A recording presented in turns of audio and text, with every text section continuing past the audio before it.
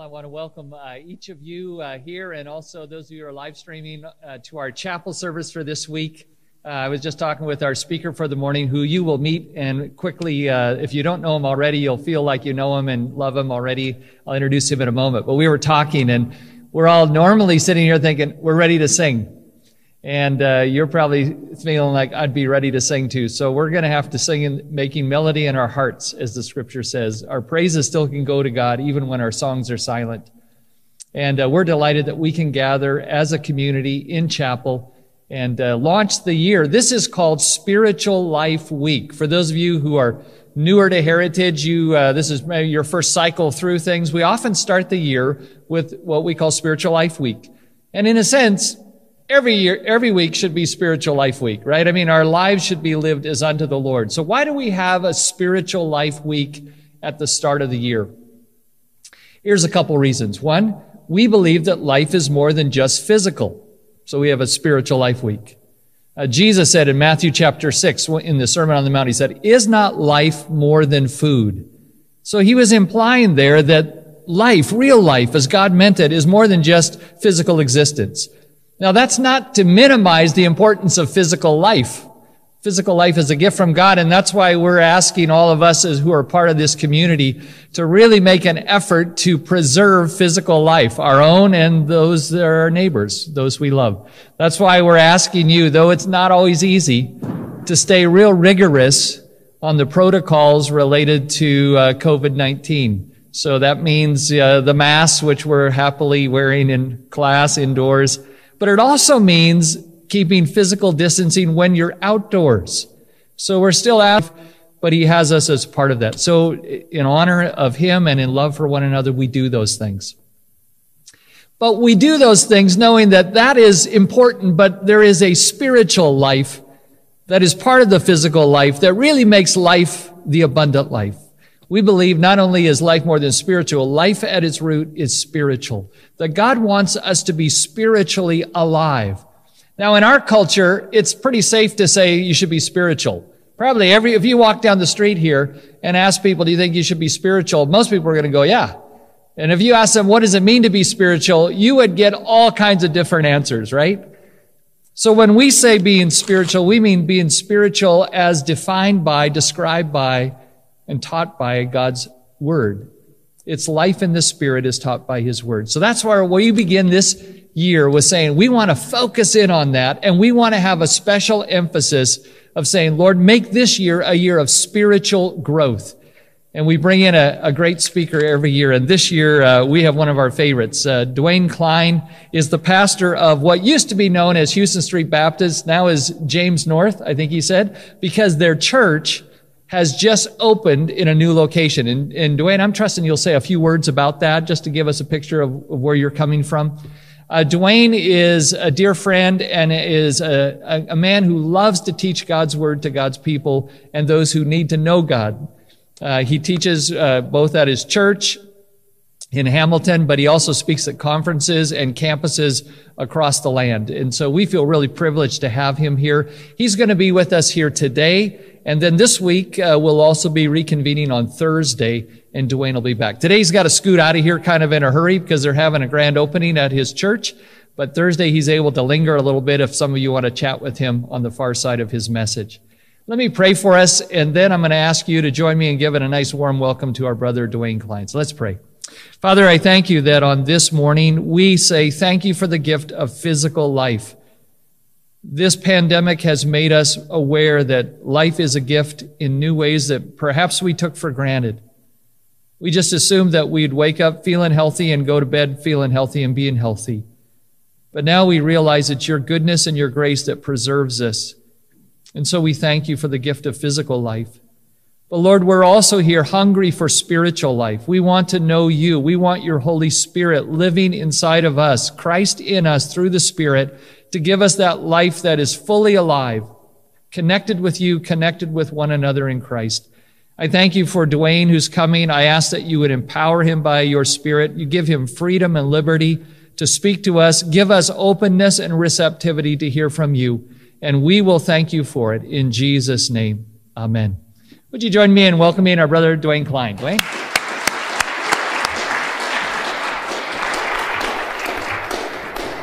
It is a true, wow. We'll let them work on that. My voice is loud. We'll let them, it's a true joy to be here with you at Heritage College and Seminary.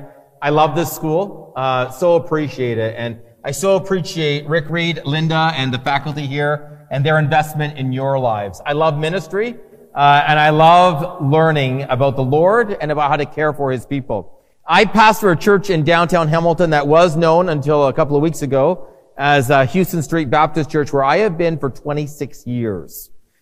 And this week, a couple of weeks ago, we have just opened a new facility. It's a $22 million facility in downtown Hamilton.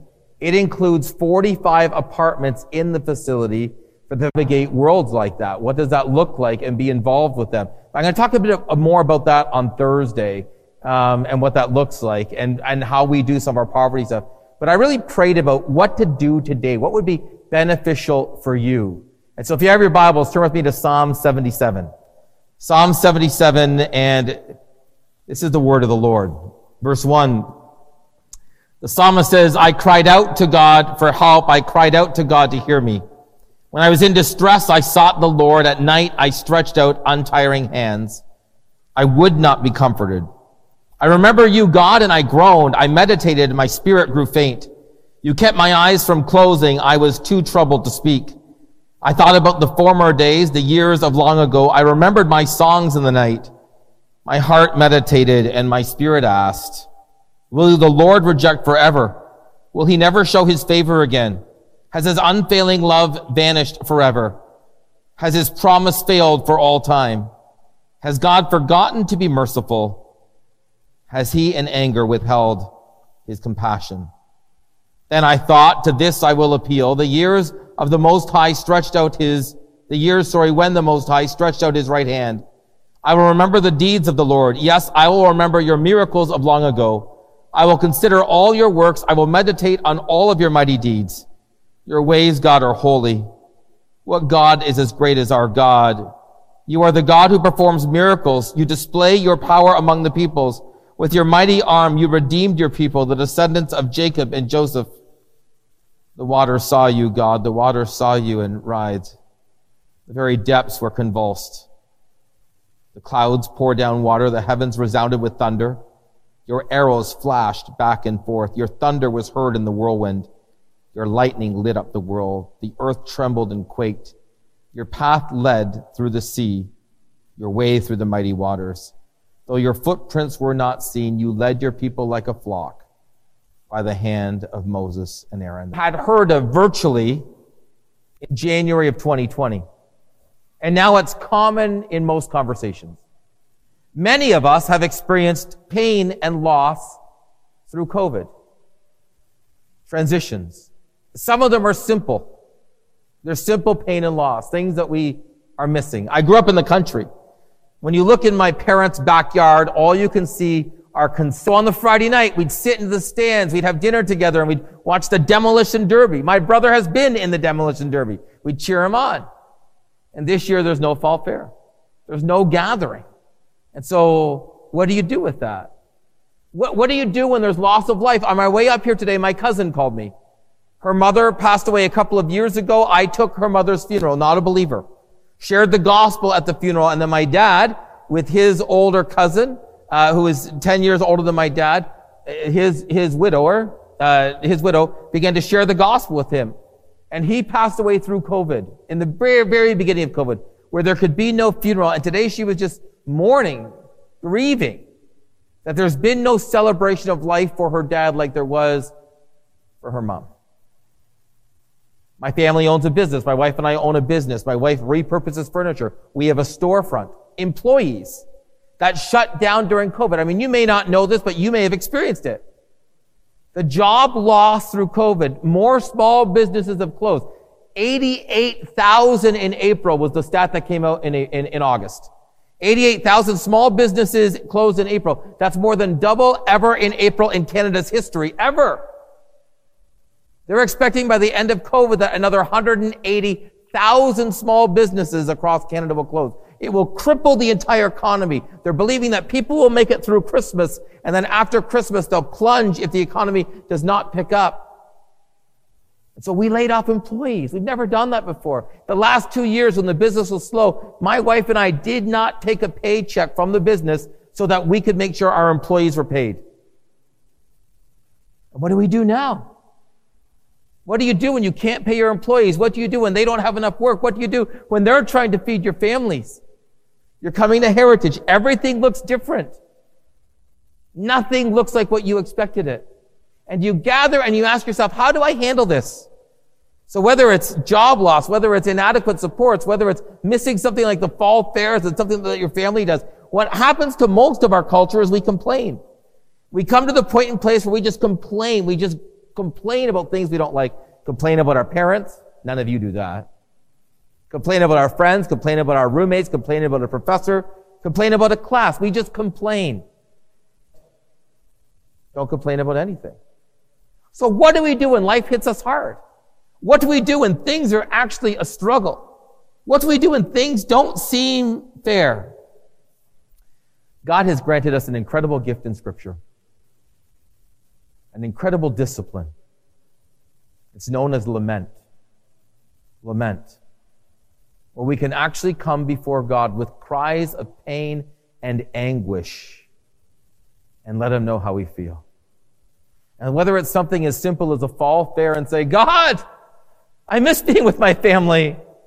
God, this was tradition for us. My entire life, my entire 48 years, I have been to a fall fair until this year. God, I miss that. My kids have gone every year of their lives, all 4 of them. Whether it's today grieving with my cousin as I'm driving up saying, oh, how do we mourn and celebrate your dad like we did your mom? God's granted us something very different than non-believers. We have the gift of lament. Mark Grogop writes this. I have a few quotes today. You have to listen to them because I don't have a screen. Listen to this. In his book on Dark Clouds, Deep Mercy, he says this.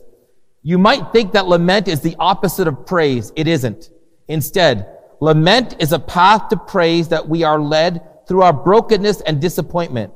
It is the space between brokenness and God's mercy where this song is sung. Think of lament as the transition between pain and promise. That's a beautiful line. Lament is the transition between pain and promise. And I know even in your young lives, you have experienced pain in COVID. Things have changed. They've altered. And if not through COVID, you've experienced pain in your life. Parents that have divorced. Family situation gone awry. A relationship that's soured. And there's this pain that just aches in your soul. And you don't know what to do about it. And God's granted you this incredible gift of lament. It's one of the most misunderstood and underused, maybe neglected, if you will, gifts that God has granted us. Where we can cry out in pain, in anguish, God! But different than the world. When they cry out, they have no hope. We cry out with our hope anchored in the gospel of Jesus Christ. His imminent return. Because He's conquered sin and Satan and death. No one taught me more about lament than my friend Julia Baer. When she was 26 years old, she was diagnosed with ovarian cancer. Married, wonderful, wonderful young woman, teacher, loved the Lord deeply. And her husband, Andy. And she passed away when she was 28. She was in 3 of the small groups that my wife and I hosted at our house, her and her husband. And at one point, she felt that God's call on her life was to be more evangelistic, but she didn't know how to do it.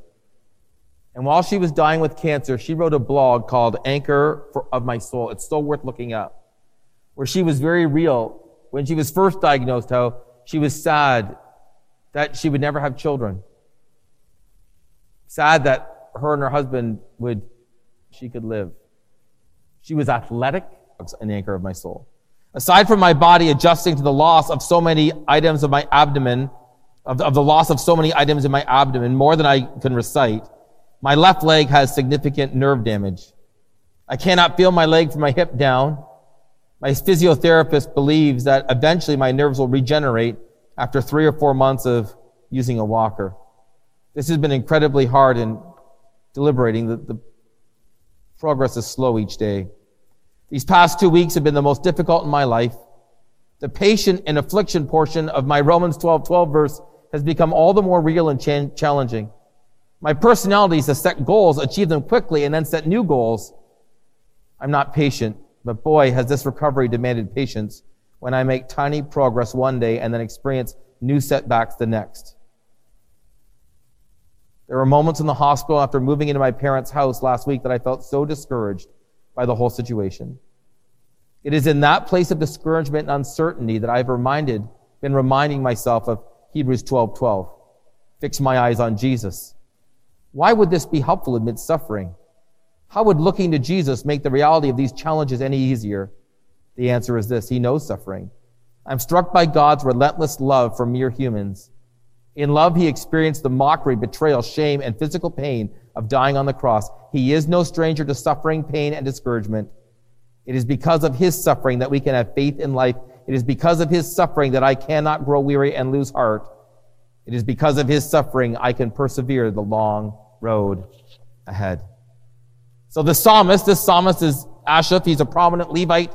He's a singer and seer. He's mentioned a number of times in 1st and 2nd Chronicles. And look at the verses, 1 and 2 to start. He says, I cried to God for help. I cried for God to hear me. I was in distress. I sought the Lord. I stretched out my untiring hands. I would not be comforted. He said, I came to you, God. I cried out to you for help. But here's the dilemma. He wanted God on his terms. I believe that's the first part of the song. He somehow wanted God on his terms. He's saying, I'm coming to you, God, but where were you? I'm coming to you. I was in distress. I sought you. My untiring hands kept stretching out, but I would not be comforted. He's saying, I would not be comforted by food. I would not be comforted by entertainment. I would not be comforted by pleasure. I would not be comforted. I wanted this wound to be open. He wouldn't even be comforted by God. I know some Christians, when they go through suffering, they blame God. He's the sovereign almighty one, so it's His fault. It's His problem. God has caused this, and they blame Him. They're angry with Him. But giving God the silent treatment is the ultimate manifestation of unbelief. You see, we can't have God on our terms. We get God on His. Note this, His deep pain, verse 3. I remembered you, God, and I groaned. It's like when you get an email from someone that you'd rather not hear from again, a text from someone you thought you blocked. Somebody messaged you on Instagram and you thought you gotten rid of them, and you see them and go, like it's a groan. That's what's happening here. I remembered you, God, and I groaned. It's God again. I meditated. My spirit grew faint. Meditation's supposed to be refreshing. Meditation's what's supposed to bring renewal. And he said, instead I grew faint. You kept my eyes from closing. I was true trouble to speak. I was exhausted, God. Exhausted. And it was you. I thought about the former days, the years of long ago. He was thinking about his former days, the glory days. You haven't been out of high school long enough to do this for the most part, but if I am sitting with my high school friends, they talk about high school as if they were the glory days of life. When I was in high school, the last 2 years of my high school, our football team became the Ontario champions for those 2 years. And when I sit with the football guys, you would think that that was the pinnacle of life. I went to Bible college. I have a 4-year undergrad degree and a master's degree. And I had a great time in my undergrad. I was a student leader. I was an RA. I loved serving in those capacities. And when I get together with my Bible college friends at reunions, we'll talk about what happened then. My wife didn't go to Bible college with me. So she's like, what in the world are you guys talking about? Why is that so funny? But we think it's quite funny, and we really enjoy it. But we'll talk about the glory days. That's what he's doing. He's talking about, I thought about my former days. I thought about the years of long ago. I remembered my songs in the night. He was a well-written artist. He'd written a number of songs. So he's thinking about his greatest hits.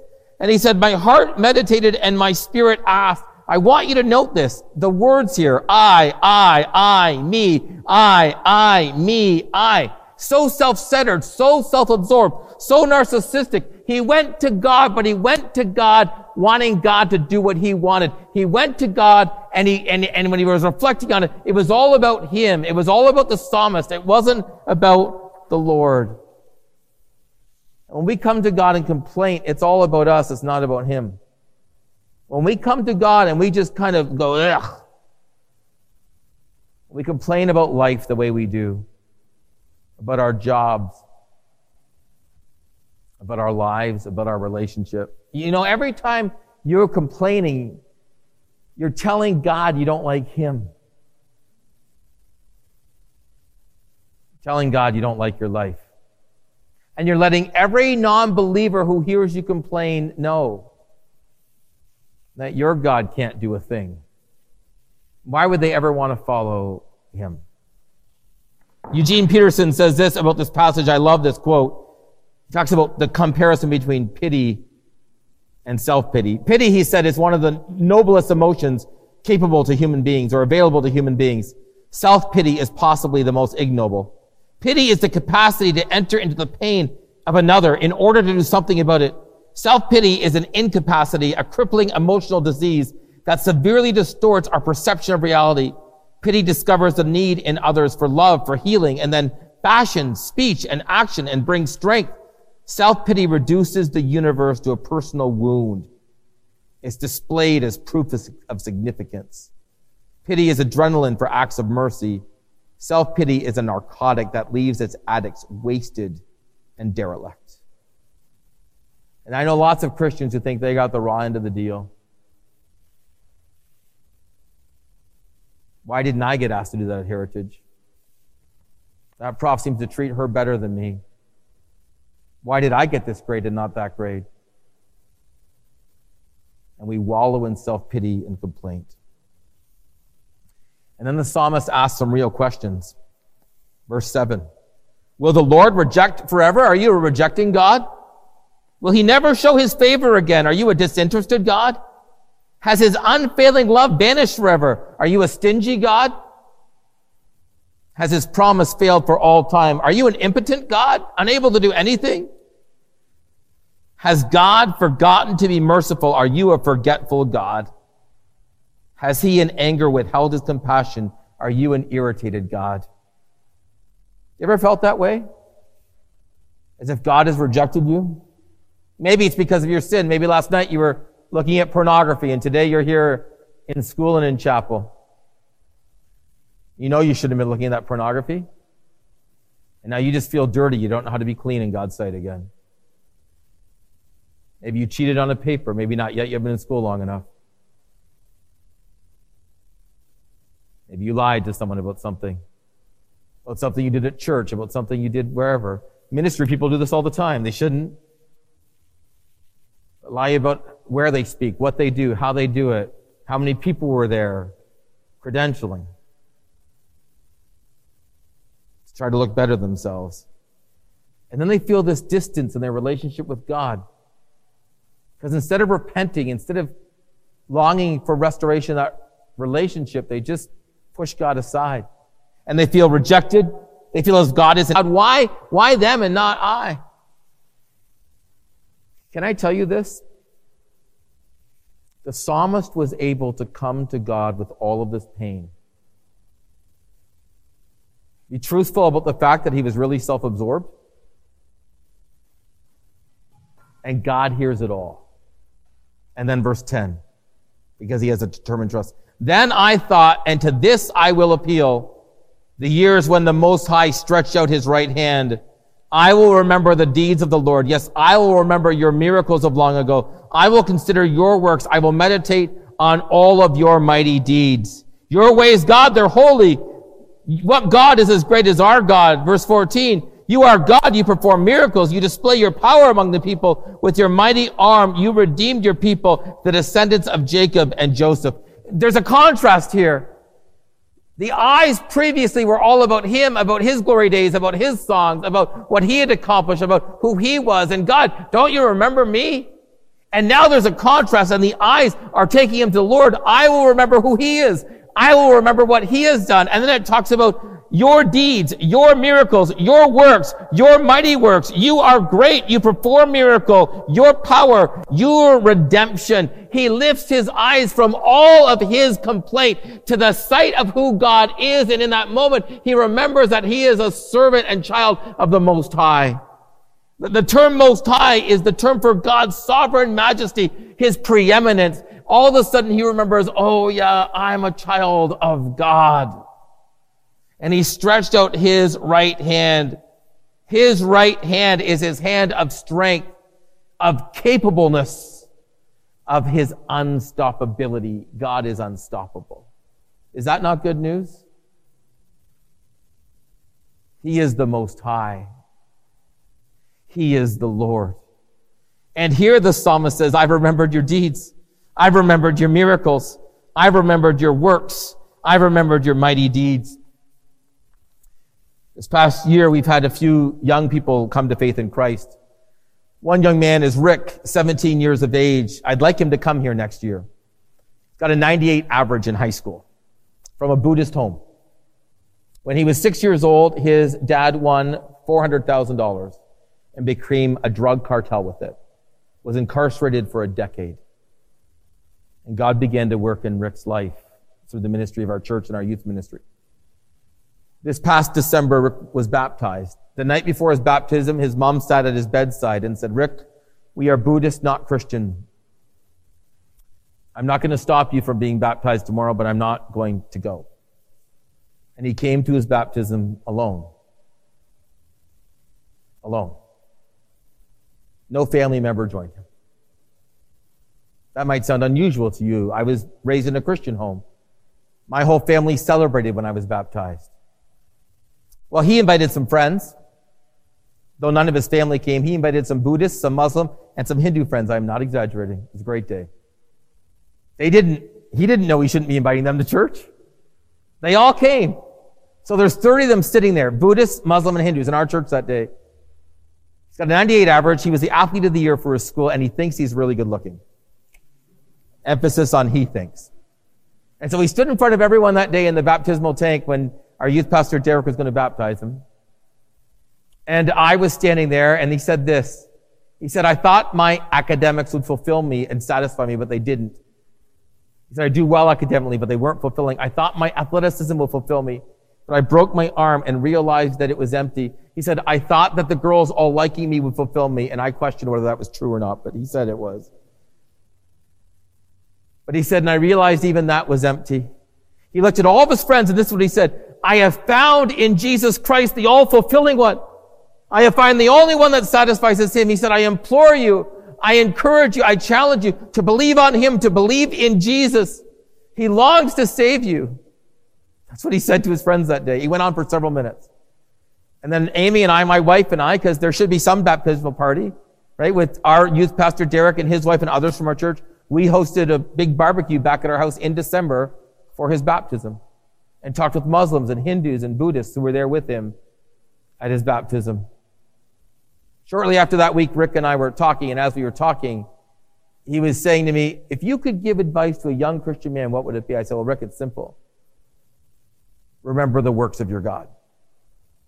He said, what? I said, remember the works of your God. That's what the psalmist says here, isn't it? He says, I remember your deeds. I remember your miracles. I remember your works. I remember your power. I remember your redemption. One of the most important things you can do in your youth is remember the great and mighty works of God in your life and recount them. The way he allowed Heritage to stay open through COVID, is that not great news?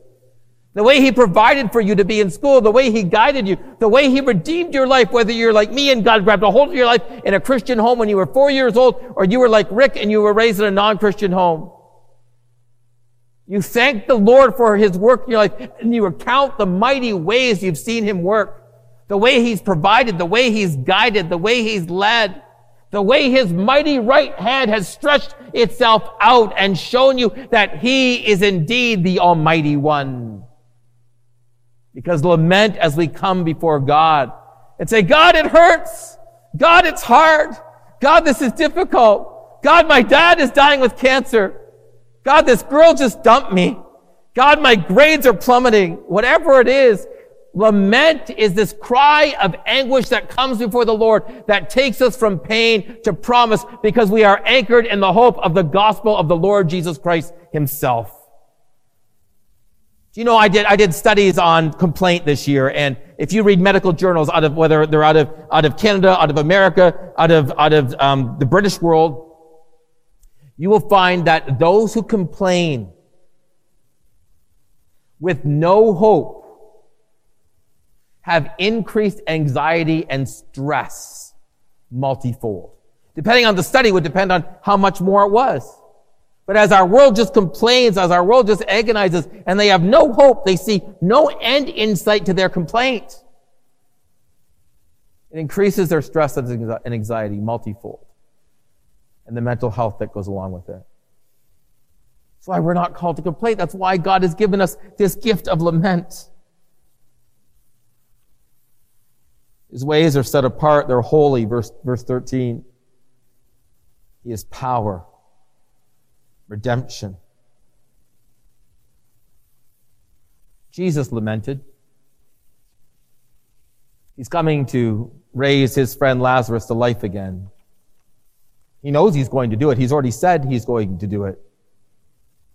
And when he gets to where Lazarus is, and he pauses, and the Jewish mourners would have still been there, in his humanity, perfect humanity, he's overcome with emotion.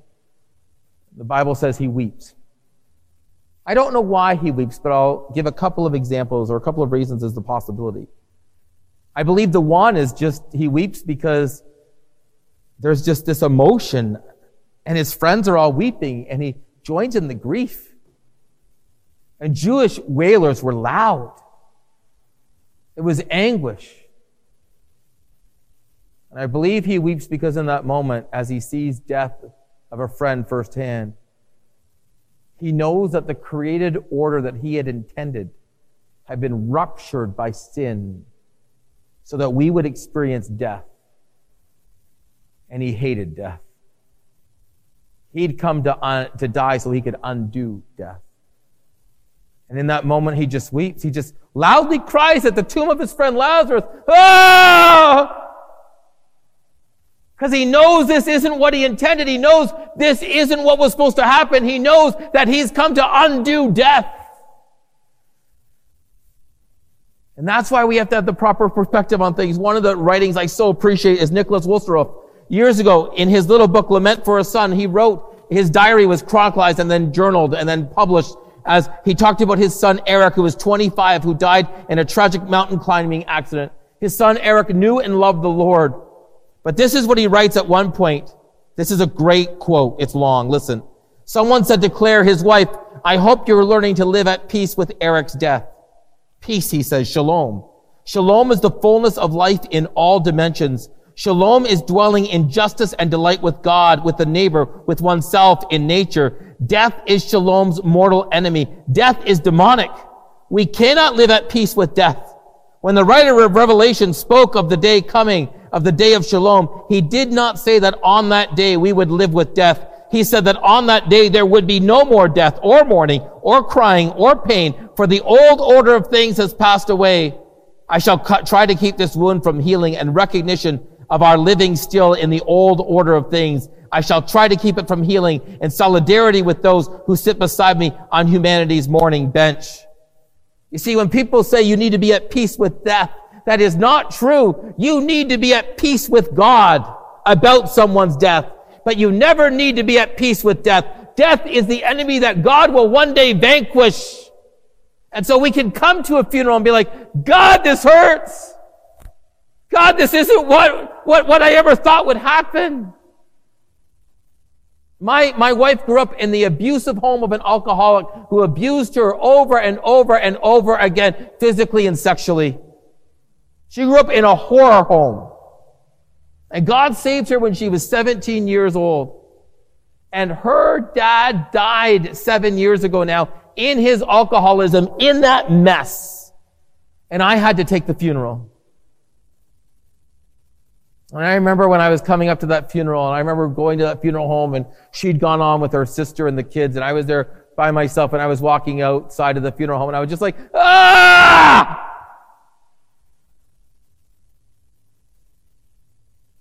I wanted him to be saved. And to the very end, he cursed God and died. It's okay to be angry with death. But you need to be at peace with God. And lament allows you to cry out with the things that have anguished to the core of your soul to God. And have him hear them and understand and comfort you and reach you at your very point of need. It's in the times when you feel like he's silenced that you write out the things that he's done so you remember who he is. Verse 16, the water saw you, God, and the water saw you. The very deeps, they convulsed. The dark clouds poured down water. The heavens resounded, lightning and thunder. The path led to the sea. Whenever you see this imagery in Scripture, at first with the water imagery, it's often of the chaos. You see that in Genesis, right? Where the Spirit of God hovered over the deep and then God brought order to what was chaotic. Jesus is on the boat. He's below. The disciples are there. A large storm breaks out. The disciples, who are trained fishermen and would have known storms on that sea, were terrified, so much so that they woke up Jesus, afraid they were going to die. Jesus simply says, be quiet, be still, and the wind and the waves stop. The wind and the waves just stop. Because creation's creator is also creation's Lord. Why did the wind and the waves stop? Was it because of Jesus' power? Yes. But it was more than that. They recognized his voice. Because he's God come down. He then, in verse 19, led through the sea. There's obviously here images of the Exodus and the Egyptian tyranny and the plagues that ensued. And then finally, the death of the firstborn and the meeting out or leading out toward the Red Sea and the parting of the Red Sea and God parting that Red Sea for them and them crossing on dry land. And the psalmist here is reminded of God's great deliverance for his people.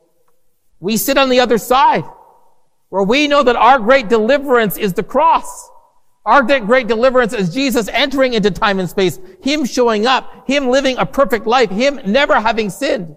And at the end of his life, him going through the horror of the cross, but not just the horror of the cross. The wrath of the Father is poured out on him, and he went through hell on the cross. When people say, I'm going through hell, no one has gone through hell but Jesus himself. I'm not saying they don't have a difficult situation. No one has gone through hell but Jesus himself. And Jesus went through hell on the cross as the Father's wrath is poured out on him so that he could reunite us with himself. It's great news.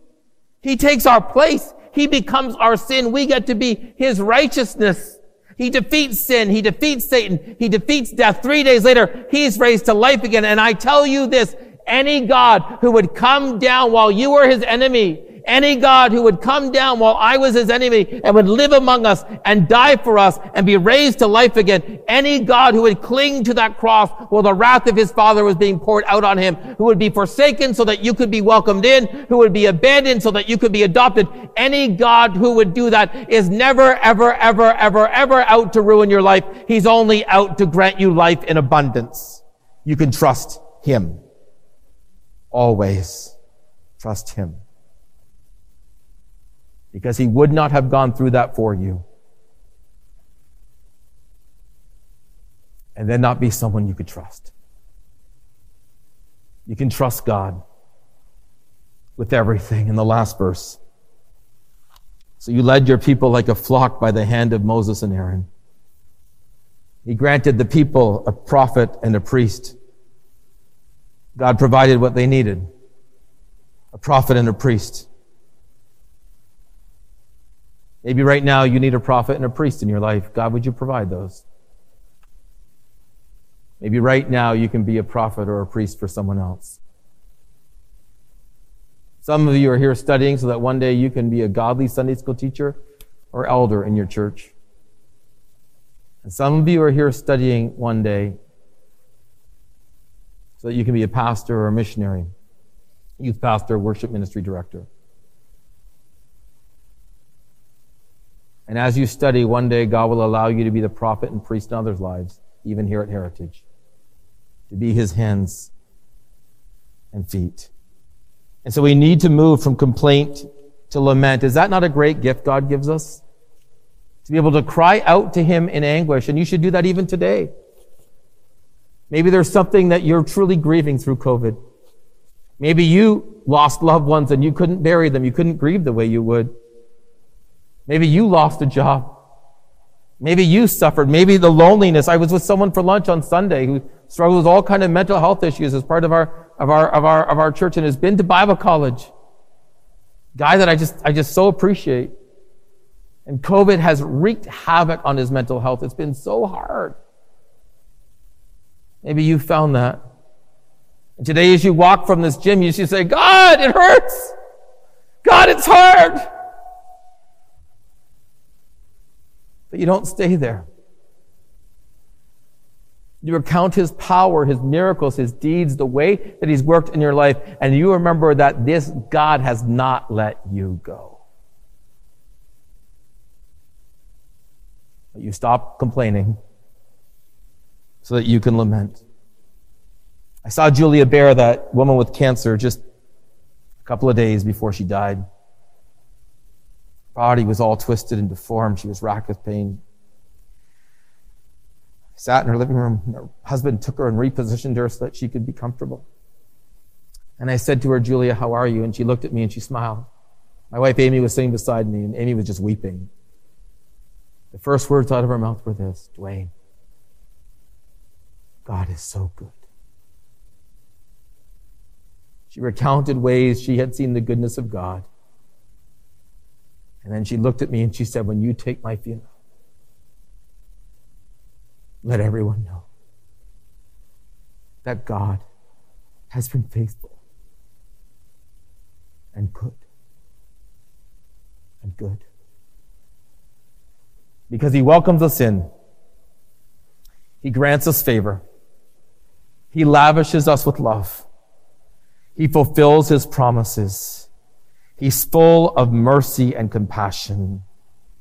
And we can bring Him all of our pain because we can trust Him. Will you pray with me?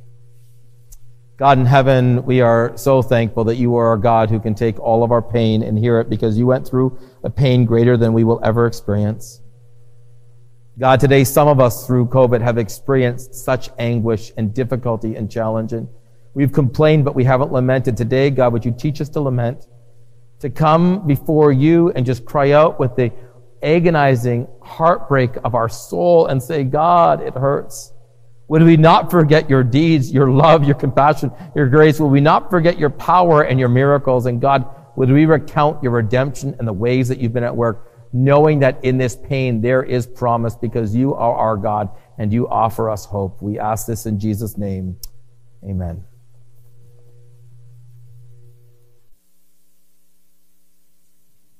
Thank you, Brother Dwayne, for ministering deeply to our hearts.